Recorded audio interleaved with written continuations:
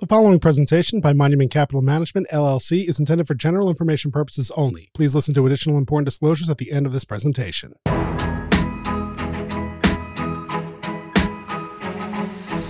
Welcome to the Off the Wall podcast. A little bit Wall Street, a little bit off the wall.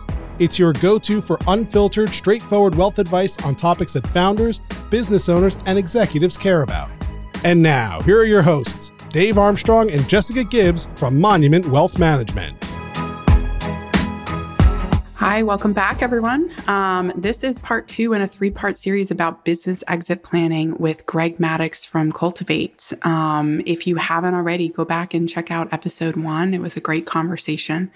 Just want to remind everyone, Greg is a former business owner who now advises other small business owners on how to maximize their exit opportunities as part of Cultivate Advisors. And in episode 1, he talked about the business owner journey that Cultivate has developed called the Exit Lifestyle Accelerator.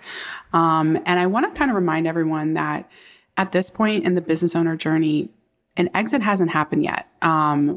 Go back and listen to at least the beginning of part 1 if you haven't, and you'll hear Greg talk about why exit planning is completely separate from an actual leaving the business. So in this episode, we've talked about seeing, the big picture. We've talked about the strategic planning related to running your business. And I think in this episode, we want to get a little more tactical. We want to talk about protecting your family, protecting your business, and protecting your assets. At this point, you should understand what your business realistically looks like, which means that you can turn your attention to taking more tactical actions, which will help you get through to your, Greg, as you put it, your freedom point. So can you explain why a wealth advisor should be brought in now at this stage in the business exit journey? Yeah, let me give a little bit of a quick your reframe. So, prior to this, you need to identify what is your freedom point, which is that target sales price that, after taxes, fees, debt payoff, your percentage ownership, you would walk with enough to fund whatever's next, which could be the next business, or it could be that you're ready to, turn a new leaf in a chapter in your life. We need to then understand, if that's where we're going, we have to understand where are you at. So there has to be some type of an assessment, health and value assessment of the business, so we can create the 2 goalposts. So we could reverse engineer a plan, hopefully 3 to 5 years, to grow the value of the business from what it currently is to that freedom point value. And once we have that plan is not just about the business, because your life as an entrepreneur is very complicated, or complex, I should say. And so we talked about in the last episode that it's a team sport. And that's what we're getting into today. Who are those other teammates and what other planning has to happen? So there's once you kind of understand the freedom point value that you're going towards, where you are today with current value and current health assessment of the business, then when you create the plan, there's 2 parallel paths that are happening. There's the growing of the business. So it's the work that we do at Cultivate, is to grow the value of the business alongside the like a non-equity partner with the business owner. But the other parallel path is happening is the tax, legal, wealth, all of this other planning on the personal side that has to come along, for the ride. And so, why now and not just at exit?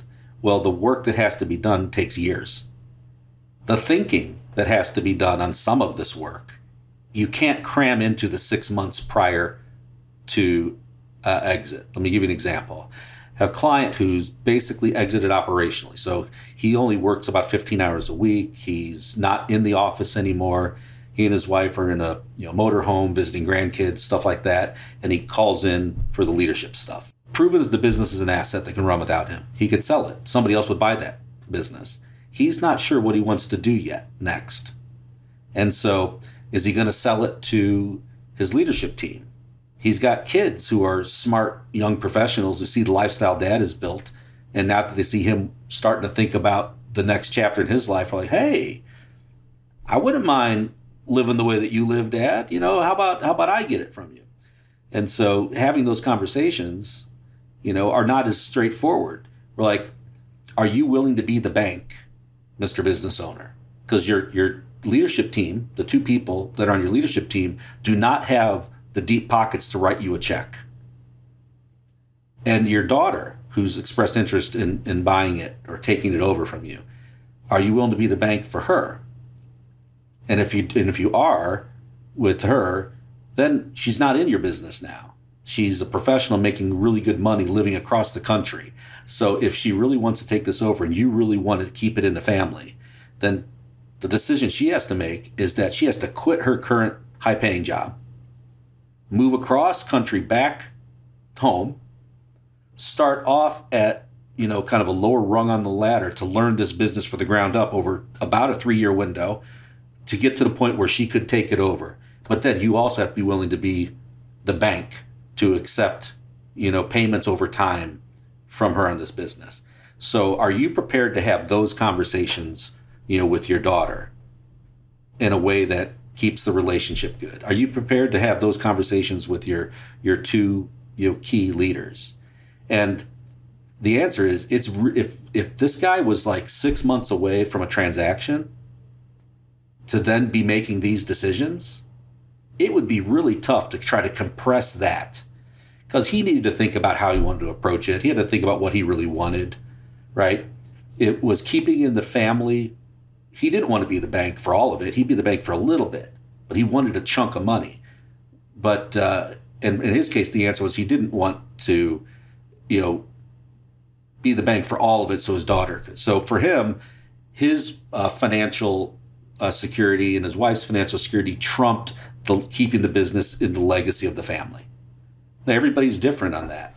And so why now? Why do you bring these people in now? Well, because number one, the part that's often overlooked is just the decision-making dynamics that a business owner has to go through to kind of wrangle with, what is it I really want? And if I choose that path versus this path, what is the impact on me? I got to be the bank. How involved in this business am I going to have to be post my quote unquote exit to make sure that the next generation is successful with it? How will I structure the way I set up my tax, legal, and wealth world to accommodate that path versus another one? Well, so as an example, if I have let's say that in this case, I do want to keep it in the family. That legacy is super important for me. And let's say that he was thinking about this many years in advance.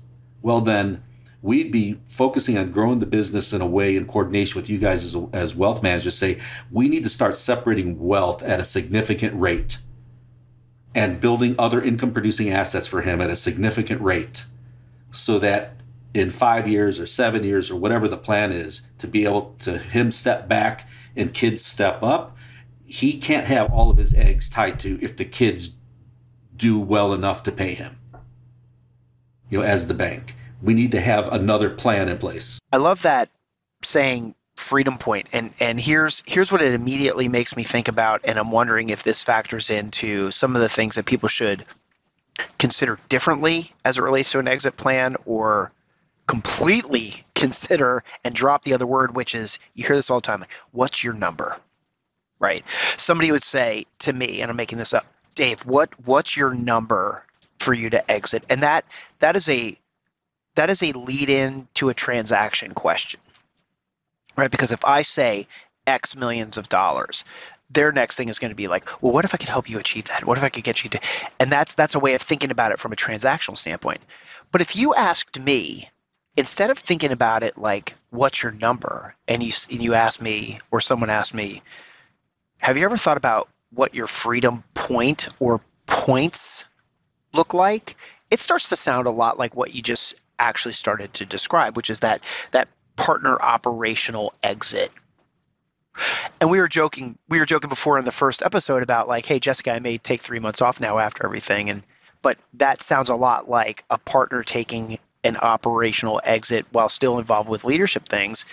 And maybe that's a better way to frame it, is freedom points. So I built a piece of software that helps calculate this and helps kind of high level put that 5-year plan together. And it's based on the lifestyle cash flow that they want. So the freedom point is really based on the lifestyle. So the only reason, so in the previous episode, we talked about a client who current value was $3 million. Her freedom point value was $23 million. The only reason that $23 million was relevant to her, because it was based on, in her case, being able to push out a $500,000 a year lifestyle. That after taxes, after fees, resources she already had, that would be enough, as conservative as she was, to kick off a combined cash flow of a $500,000. So to me, the freedom point is really just to put a fine point on the point at which you could live that ultimate exit lifestyle even if you never sold, because the cash flow is either there from you built the business to a level that you could extract your $500,000, million, $2 million a year or whatever it is, and the business it doesn't starve the business of growth capital, and you're not involved in all the day-to-day anymore, or you're only involved in the bits and pieces that really excite you. So exiting operationally. Or flip side is the business could be sold and you could get a lump sum of cash after taxes, fees, debt, your percentage ownership, that when I combine that with the wealth plan you guys have already built, it overflows the cup. There's enough in there to fund whatever's next for me and the things that I care about. And to me, that's what the freedom point is about. It's about how do I sustain my life without my business, or make working in the business optional. That is the freedom that we would eventually have. To flip what you're saying in a different perspective, what I'm hearing as a planner is you need to do the work to understand what your business realistically looks like in order to help your wealth advisor narrow in on what actions and outcomes are realistic. Because I've certainly dealt with that before, of people coming to us and saying, yeah, I think I can sell my business for, throw out a crazy number. That really was, it was aspirational. It wasn't based on anything that they were actually doing to get to that number. And that number wasn't based on any sort of freedom point or doing the work to understand what is it that you actually need in order to accomplish everything that you want. So I think, that's what I'm really hearing, is that you got to do the work, and that's where you can have much more realistic conversation. Yeah, and the work is, multidimensional. So there is the technical tax, legal, wealth, business planning aspect of it, but then there's the whole human side of it. Like I gave in my example of, do I sell to my leaders? Do I sell to my daughter? Well, how does that impact me? How does my role change post-exit? Do I have to be the bank? For how much? And how much am I comfortable with? How involved do I need to be afterwards? Is that the lifestyle that I want post-exit? Am I going to be happy? In the the first episode, we talked about 75% of business owners profoundly regret selling a year later. Well, this starts to add some color to it, right? It's what I wanted. I wanted my daughter to take over. I thought I was okay being the bank, but I didn't do enough outside planning and stacking of other resources. So I became wholly dependent on cash flow from the business while my daughter was running it, taking an owner's take for herself. I was ready to be done. So I spent the first couple months kicking her off, and then I checked out. And then I found that the money wasn't coming in, and I had to jump back in. And I had to basically refix my business. There's all these things that could happen if we don't. It's why is it that I'm not happy later? It could be that I just don't know what to do with all the time and money I have. Good first world problems. But there's all these other things that, most businesses aren't sold. They're not an asset anybody else would buy. And so it's something like this. So I passed it on to my kids. Did I actually get any money for that? Was I happy about that? Was I able to fund what I wanted to do next? Or am I just working for less money now because I'm giving part of the owner's share to my kids because I want to tee them up? And am I really happy about that? I don't know. So this stuff takes time to surface what you really want. What are the different ways that could play out? And then based on that, what is the planning that we could do to make sure it works so that you have options? Because just because I want to sell it to my kids doesn't mean that's going to happen. As a follow-on to a question that I asked in the first episode, so it's tangential here, but why work with a wealth advisor who's experienced in working with business owners and not just your current advisor? It gets back to that financial advisor versus wealth manager. Yeah, totally. Somebody who understands the complex nature of an entrepreneur's world, both on the financial and non-financial front, and has the skill sets or expertise in-house to help deal with it, and help coordinate with the other, because we talked about it's a team sport, help coordinate with the other professionals or advisors that are required to pull it off. Because to get this stuff right, there's no one person who knows it all. Had a friend tell me saying, no one of us is as smart as all of us. But that's only if we're talking to each other, right? And sharing those perspectives so that together the outcome is much better for the owner than if we were all just talking in silos. Yeah, at Monument, we always talk about, a good wealth advisor. What we aspire to be at Monument is we're serving as the quarterback, between your various players. You want to be in the owner's box, enjoying your snacks, have the comfy seats, the air conditioning. You don't want to be down on the field coordinating all of your players, your tax, your legal, your insurance. And that's what a wealth manager is going to do, is that they're going to make sure that everyone who is contributing their very specific piece is actually working together. And that's what, we strive to do is we're trying to connect what steps you need to take and what partners you need to pull in so that everything is aligned and that you can get to your, big picture and it can be what you want it to be. Yeah. Focus on the result, and the result for an entrepreneur requires multiple perspectives and multiple technical lanes of expertise. Otherwise, we're not going to get there. Certainly not as well as we could. Right. And it's funny because we've experienced some of this ourselves, and it's just dawning on me now. But all of this, building the team and everything, I came from a firm that I didn't own before, and I didn't deal with any of those things. I didn't deal with legal structures. I didn't deal with stacking your retirement plans.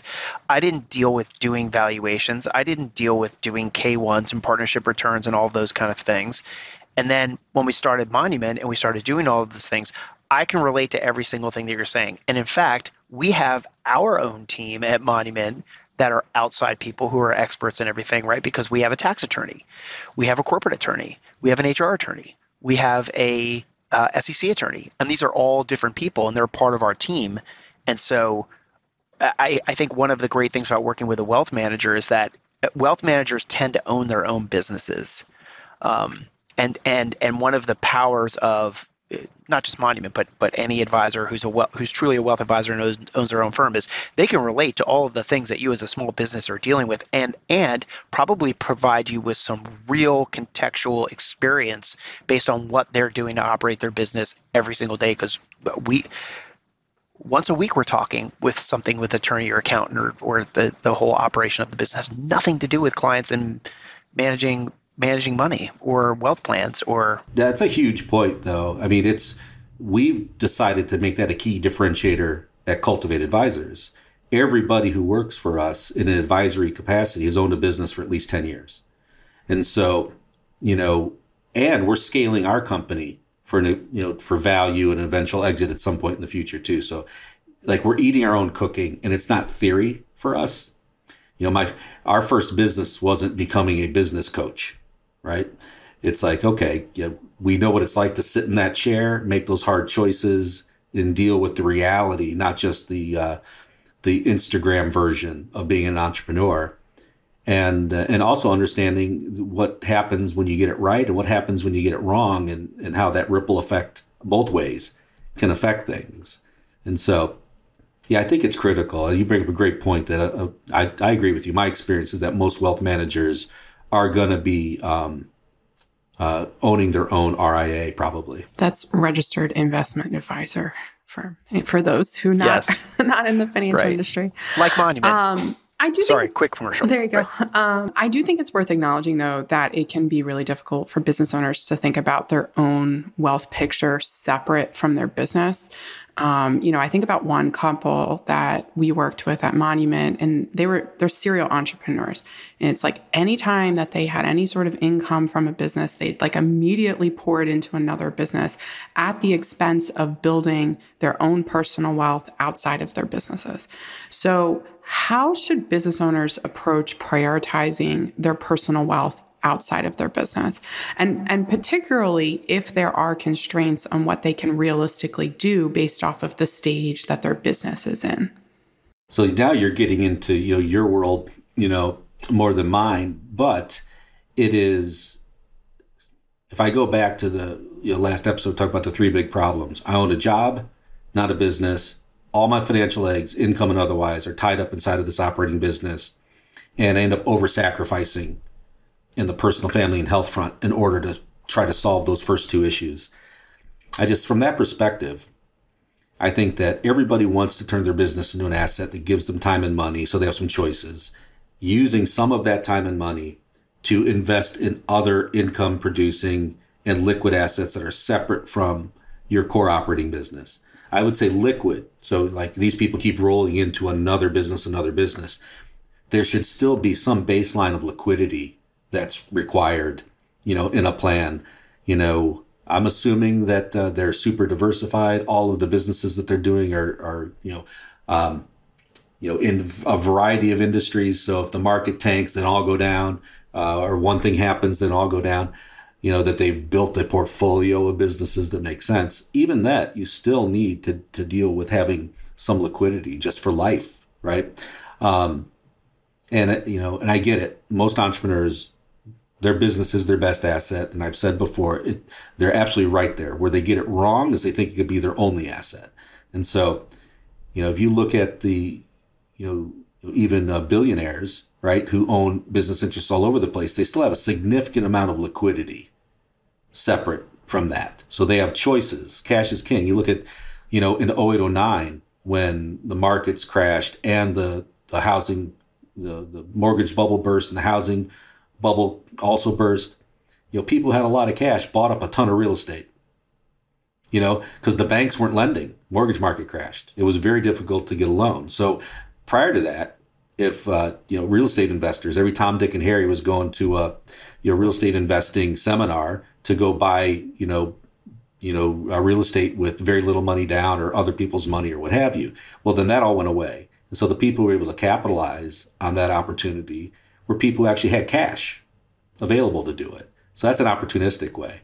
But what about if, I'll give you a different example. I had a client who left corporate America, started a business, grew it successfully, was never a monster business, but it kicked off about $400K a year to her. And she was wired to save. And so when she came to me, she was looking to get ready to sell. We helped her prepare. We helped her find the M&A person. It was going to be about a $2 million transaction.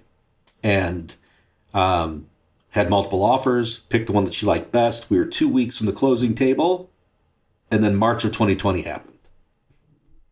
So COVID happens. Money dries up. The buyer immediately pulls back the cash. We don't know what's going to happen. COVID was a direct nuclear bomb to her business. Her business required people being in her space in the real world.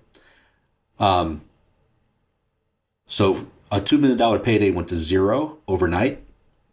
Now, luckily for her, she already had multi-millions liquid separate from the business because she saved along the way. She separated wealth along the way.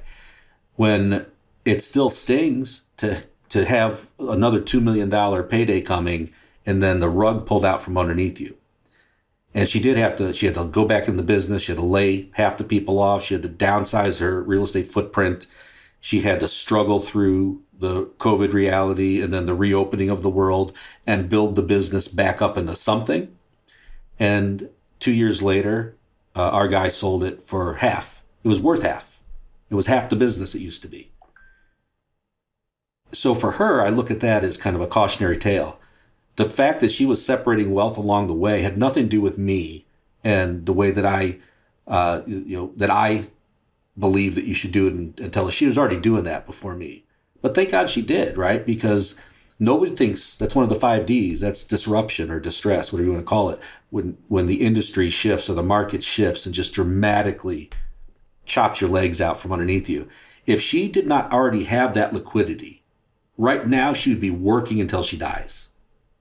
She would just have to work, rebuild a business when you thought you were out, when you don't have the energy or the mindset, and you're doing it now from a place of scarcity, as opposed to an abundance. When you first start something and everything is, bigger vision for the future and hopeful and total confidence. And I have, many years of runway to do it. Now you're at the other end of that pendulum. Oh, it'd just be horrible. So luckily for her, she agreed in her own brain that it was important for her to separate some wealth. She still lived how she wanted to live. She was traveled. She was able to build the business to the level that she wanted to. It didn't require her to be there all the time. So she did a lot of the things right.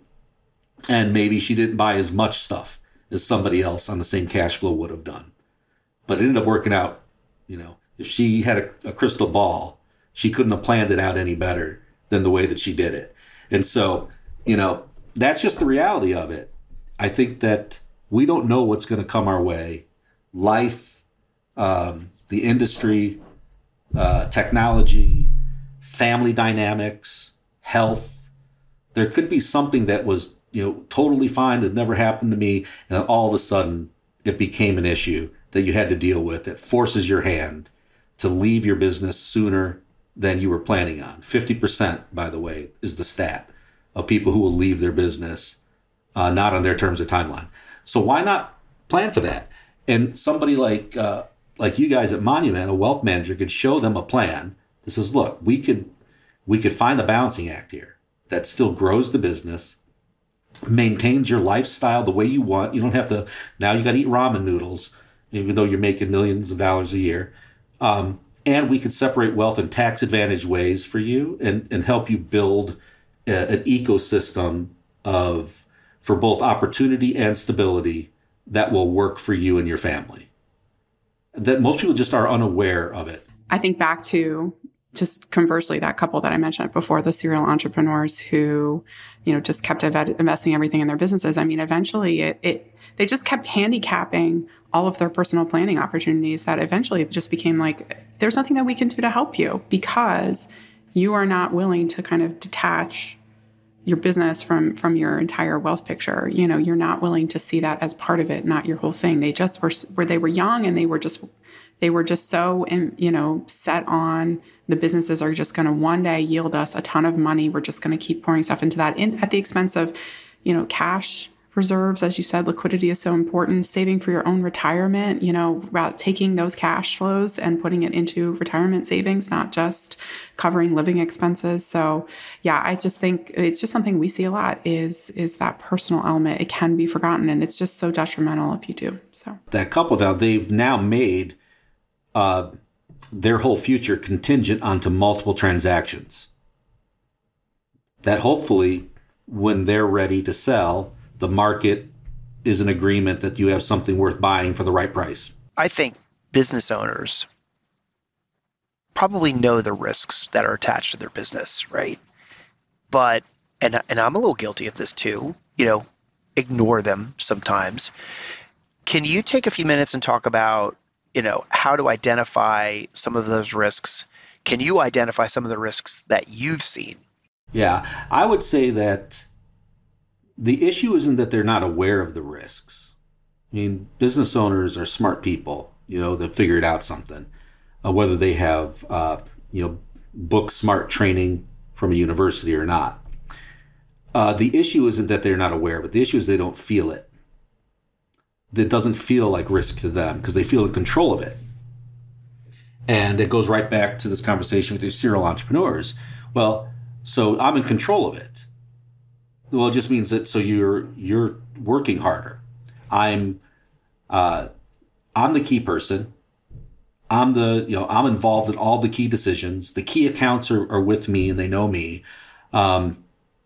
When my team comes to me for a question or for something, I immediately just give them. It's faster for me to either just give you the answer or I'll just do it, rather than taking the time, energy, and some money to build out a training resource and onboarding or some way to develop that so that I can only answer the question once and I have a resource that answers it for all times moving forward. So these are areas of risk, right? That you have, simply stated, you have customer concentration, you could have vendor concentration, you have employee concentration. Those are three key areas. And then you can even just talk about from the owner's perspective that they are the chief cook and bottle washer, right? That to go to if they left for 90 days and could not text, email, or call or talk to anybody in the business, what would happen to the business? And for most businesses, it would be catastrophic. It might limp along. Some say, well, it wouldn't die, but it wouldn't be at the same level when I came back, right? Ideally, you want the business to be able to grow without you there because you've set up the team and the systems and the processes so that you don't have to be the one who's injecting, that bit of secret sauce into everything to take it to move the business forward as opposed to just maintain it. So there's a lot of risk associated with the business owners maintaining control and not wanting to let go because it seems easier and quicker and faster. But it'll also be the same thing that they bitch about. Like, why can't I find good employees? How many times do I have to tell people how to do this thing the right way? Why don't they do it like me? How come I can't hire the right people? Oh my God, they screwed this up. I had to jump in and save that big account. Well, whose fault is that if those things are happening? It's the business owner's fault. If the team is not operating the way you want them to operate, you have not taken the time, energy, resources, money to build out the training, onboarding, development, and then ongoing accountability systems, leadership systems, we call them, into the business to give your people what they need to succeed in your definition of success. We think we can just throw bodies at it. I've got enough cash flow to hire somebody, so I'm going to hire you, shadow Bob for a minute, shadow Susie, just jump in there and do it. And then I get pissed that you don't do it right. It's unfortunately the reality with many, many businesses, even larger companies too. All of this stuff is risk to the next owner. All this stuff is risk if you got sick and couldn't come to work. The proverbial hit by the bus. What if it's just hit by, sickness or some disability? You guys know the stats on that. That takes me out of the equation for a minute. What happens to the business if I'm not there to problem solve for everybody, all of these little things? So I don't know if that answers your question, but these are the areas. It's just the reality of them taking too much control and not taking the time to this idea. I was in the military. They say, you have to slow down to go fast, right? Slow is smooth, smooth is fast. I could try to run across this field and I'll trip and fall. Or if I go slow and smooth, I'll make it there faster. It's the same thing in the business. Yes, I use that line a lot here because it came out of the military. So, so it did answer the question, but it prompted another one.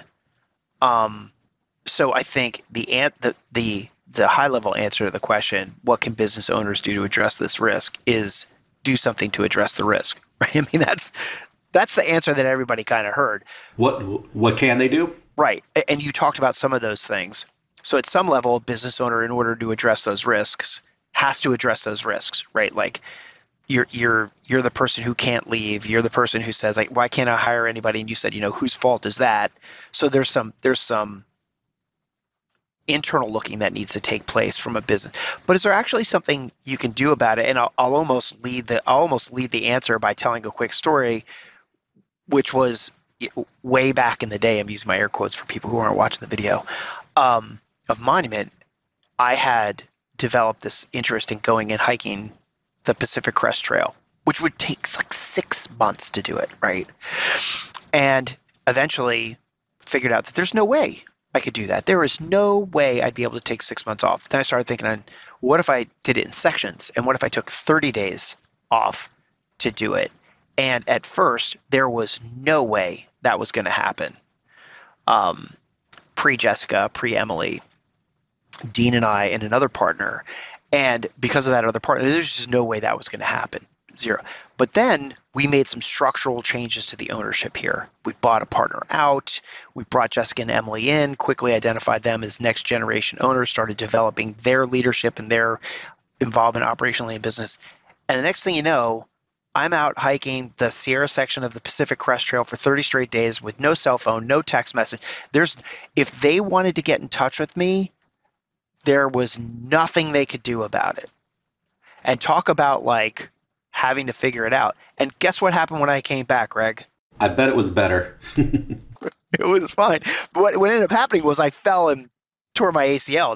That's what ended up happening. But otherwise, I'd still be doing it. But yeah, and it was a great lesson for me. It was a great lesson for Dean. It was a great lesson for Jessica and Emily. It was a great lesson for the whole team. It was a great lesson for the clients too, which was, hey, we've built this team.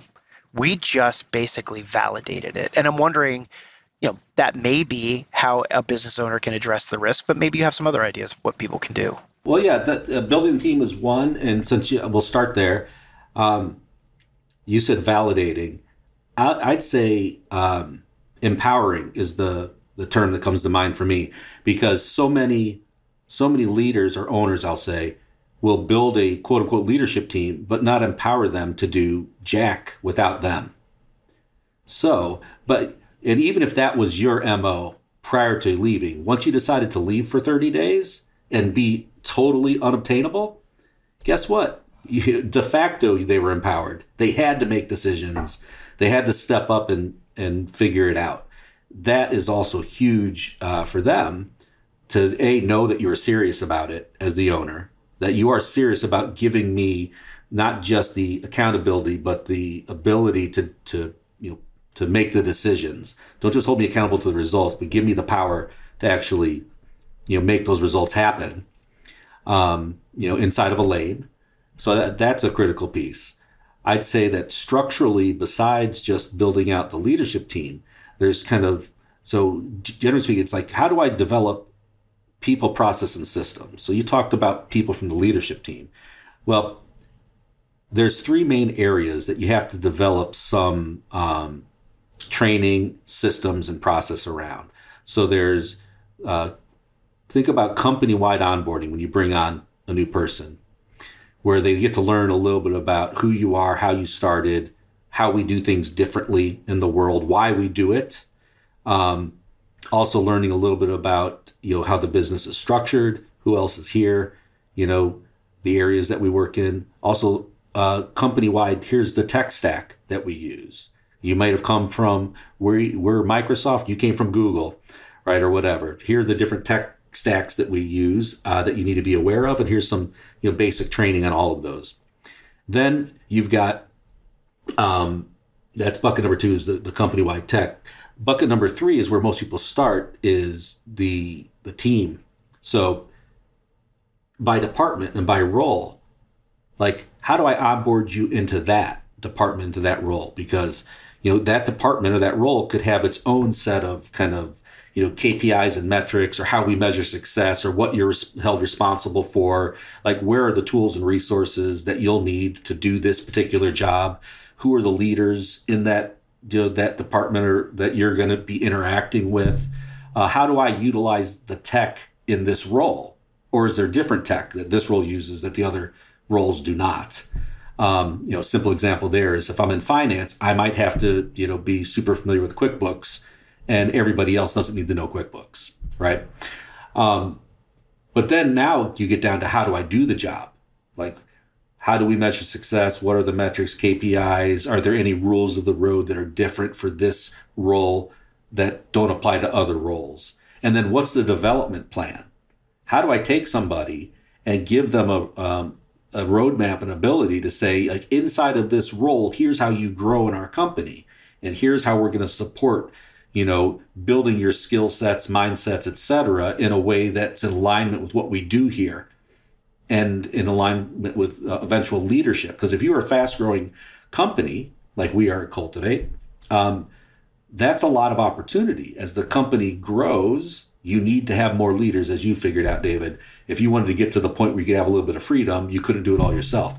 And so there's an opportunity there, which also should be an attractant for you to find the right kind of people. But then those people are going to also need to understand, well, what is the path? Like, how am I supported? Not just in my job of how I deserve to get paid if I do what I'm supposed to do, but most people are equally as interested in, like, what is the growth possibility for me here? Especially if you're competing as a small company against the big guys, right? And I think it's, there's a lot of, I live in the small company world. So I think that there's a huge benefit to being able to put your thumbprint on things and make an impact and move more quickly in a meritocracy into leadership versus the bureaucracy of many, many large companies. So there's that. Then it's like, well, then how do we get all of that out of people's heads and onto some type of a platform in some kind of a format that is easy to find, organized, and engaging in a way that if I'm one of your workers and I need help in solving a problem in my job, I can easily find that resource, and it gives me what I need to solve the problem and keep working, as opposed to, is everything going to be a course like an LMS? Well, I don't need to sit through like 6 tutorials. I just need this one question answered. And so, we have a platform that we developed for ourselves, and we figured out how to clone it, for clients who need a platform. Then we also realized that all of our clients raised their hand for the platform, but nobody knew how to create the content. And we had gotten really good at creating the content for some enterprise clients. And so we have a whole team behind the scenes that will say, okay, because the owners are busy, the leaders are busy, people don't have time to say, now create a training program. Like, give us the raw materials, record what you're doing.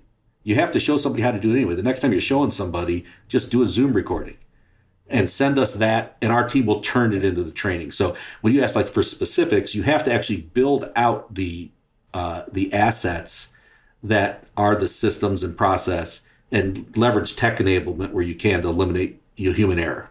Yeah. I mean, Greg, I think you've been talking a lot about building out a team, which is really important to addressing that famous person syndrome of like, you, the founder, are no longer there and the business isn't able to function. I think that something that we've been involved in the past that's like almost even more fundamental than building out a team is business continuity planning. I think about one client in particular, where he really was involved in he ran the businesses, and that if something were to happen to him, death, disability, incapacity of some sort, his wife was the one who was going to be inheriting this. And she was completely detached from the businesses, like did not even know, who should I even talk to sell these businesses? If something happens to you, who's even the person I should be talking to? So, even before we started talking about business succession planning and estate planning, which is, it's a big bear to tackle in itself. We actually started with business continuity planning. If you're not around, what is going to happen to this business? Who should she call? Get some basic check writing ability so that she can, cut the checks needed immediately to vendors or to people. That actually was the first place we started, because we all recognized, back to kind of what Dave's original question was about risks, that like something happening to him was a huge risk to these businesses being able to continue to function. So I do just want to plug that. Succession planning is what everyone wants to talk about, but that contingency planning, that continuity planning, it paid off so well. That continuity, yeah, I love it, because that's just like, okay, because a lot of times it's like it's temporary, right? Someone's in the hospital for a period of time and just not able to do their normal role. Well, how are decisions made? How are checks, continue to be written? And how do we communicate to internal, external stakeholders, kind of as the big 3 things there, and having some plan in place there. But I will tie that back to, in that example, if that particular business owner had not also put and documented those systems and processes around those kind of 3 buckets, the company-wide onboarding, company-wide tech, and then individual department roles, and have all of that kind of baked out, at least at a version 1.0, it makes her job coming in and trying to figure out how to keep this thing afloat 1,000 times harder. Just because she has check writing ability, it doesn't help. The business is probably not running itself just yet. So we still have that risk. So we only have how much runway we have in cash, which then leads to the planning, that you guys could do to even deal with that. That same client who I talked about, who was had exited operationally, was, should I sell to my daughter or to my leaders? He didn't have any real planning done. So, we helped him get connected with the right folks. And, when they did a comprehensive tax and estate plan with an eye towards the exit, and the wealth manager put together a comprehensive plan that included the right risk management stuff and insurance, et cetera. And like the wife was so, and they had been living well for a while, so they were not financially stressed at all. They didn't worry about cash flow for a long, long time. But in spite of that, there was an immense amount of stress that lifted off her that she talked about just having the plan in place, that if something were to happen to her husband, she now understood how everything was going to be taken care of, how she was going to be okay, and then we would not have to rush into selling the company because with proper risk planning, she had, between their current money and then that extra money from the insurance policies, we had enough liquidity that we didn't have to make any rash decisions about anything to figure out how we're going to now sell the company or make decisions inside the company.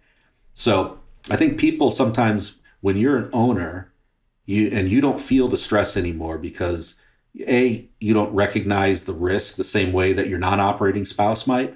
And then you got it past that kind of scarcity mode and you built it to a level where you have consistent cash flow that and you're not worried about meeting your needs and having some abundance. I think that the operating owner, seems to discount the level of stress that is still on that non-operating spouse, right? That just because things are good from a cash flow, they don't feel the same way about risk that you do. And even though right now things are great while you're operating the company and you've had, a decade or two of great cash flow, that non-operating spouse in the back of their head is still thinking about, well, what if something happens to you? I remember what it was like when we were struggling, and I have no clue how to run this business if something happens to you. And I don't know of a plan. I can't bring it up because you don't want to talk about it. Like, there's a lot behind the scenes that happens there that this kind of planning solves, even if you weren't being confronted with, somebody in the family saying, we got to do this. Yeah. So I want to switch gears real quick because you mentioned cash flow and when there's income, there's taxes, right?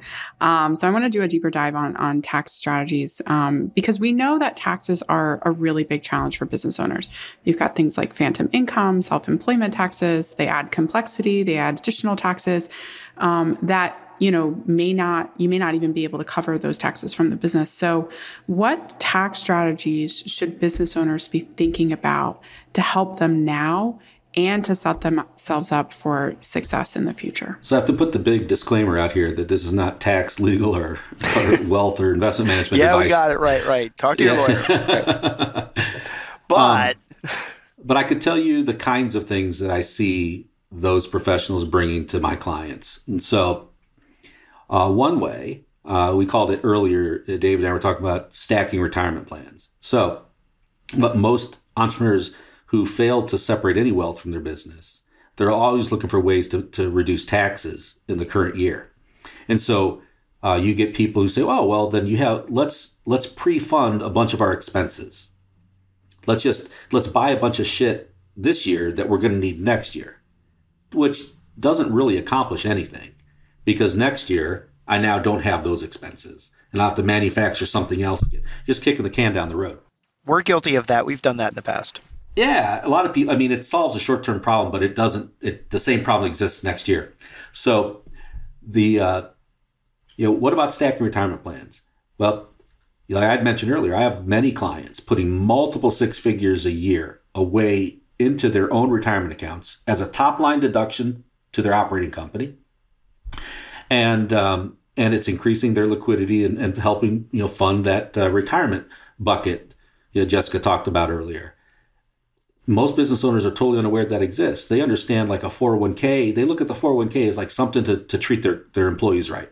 Because at a certain level, if I'm earning really good money as a business owner, my ability to put $25,000 a year into a 401k is just inconsequential. I'm not going to solve my wealth gap at $25,000 a year at a pop.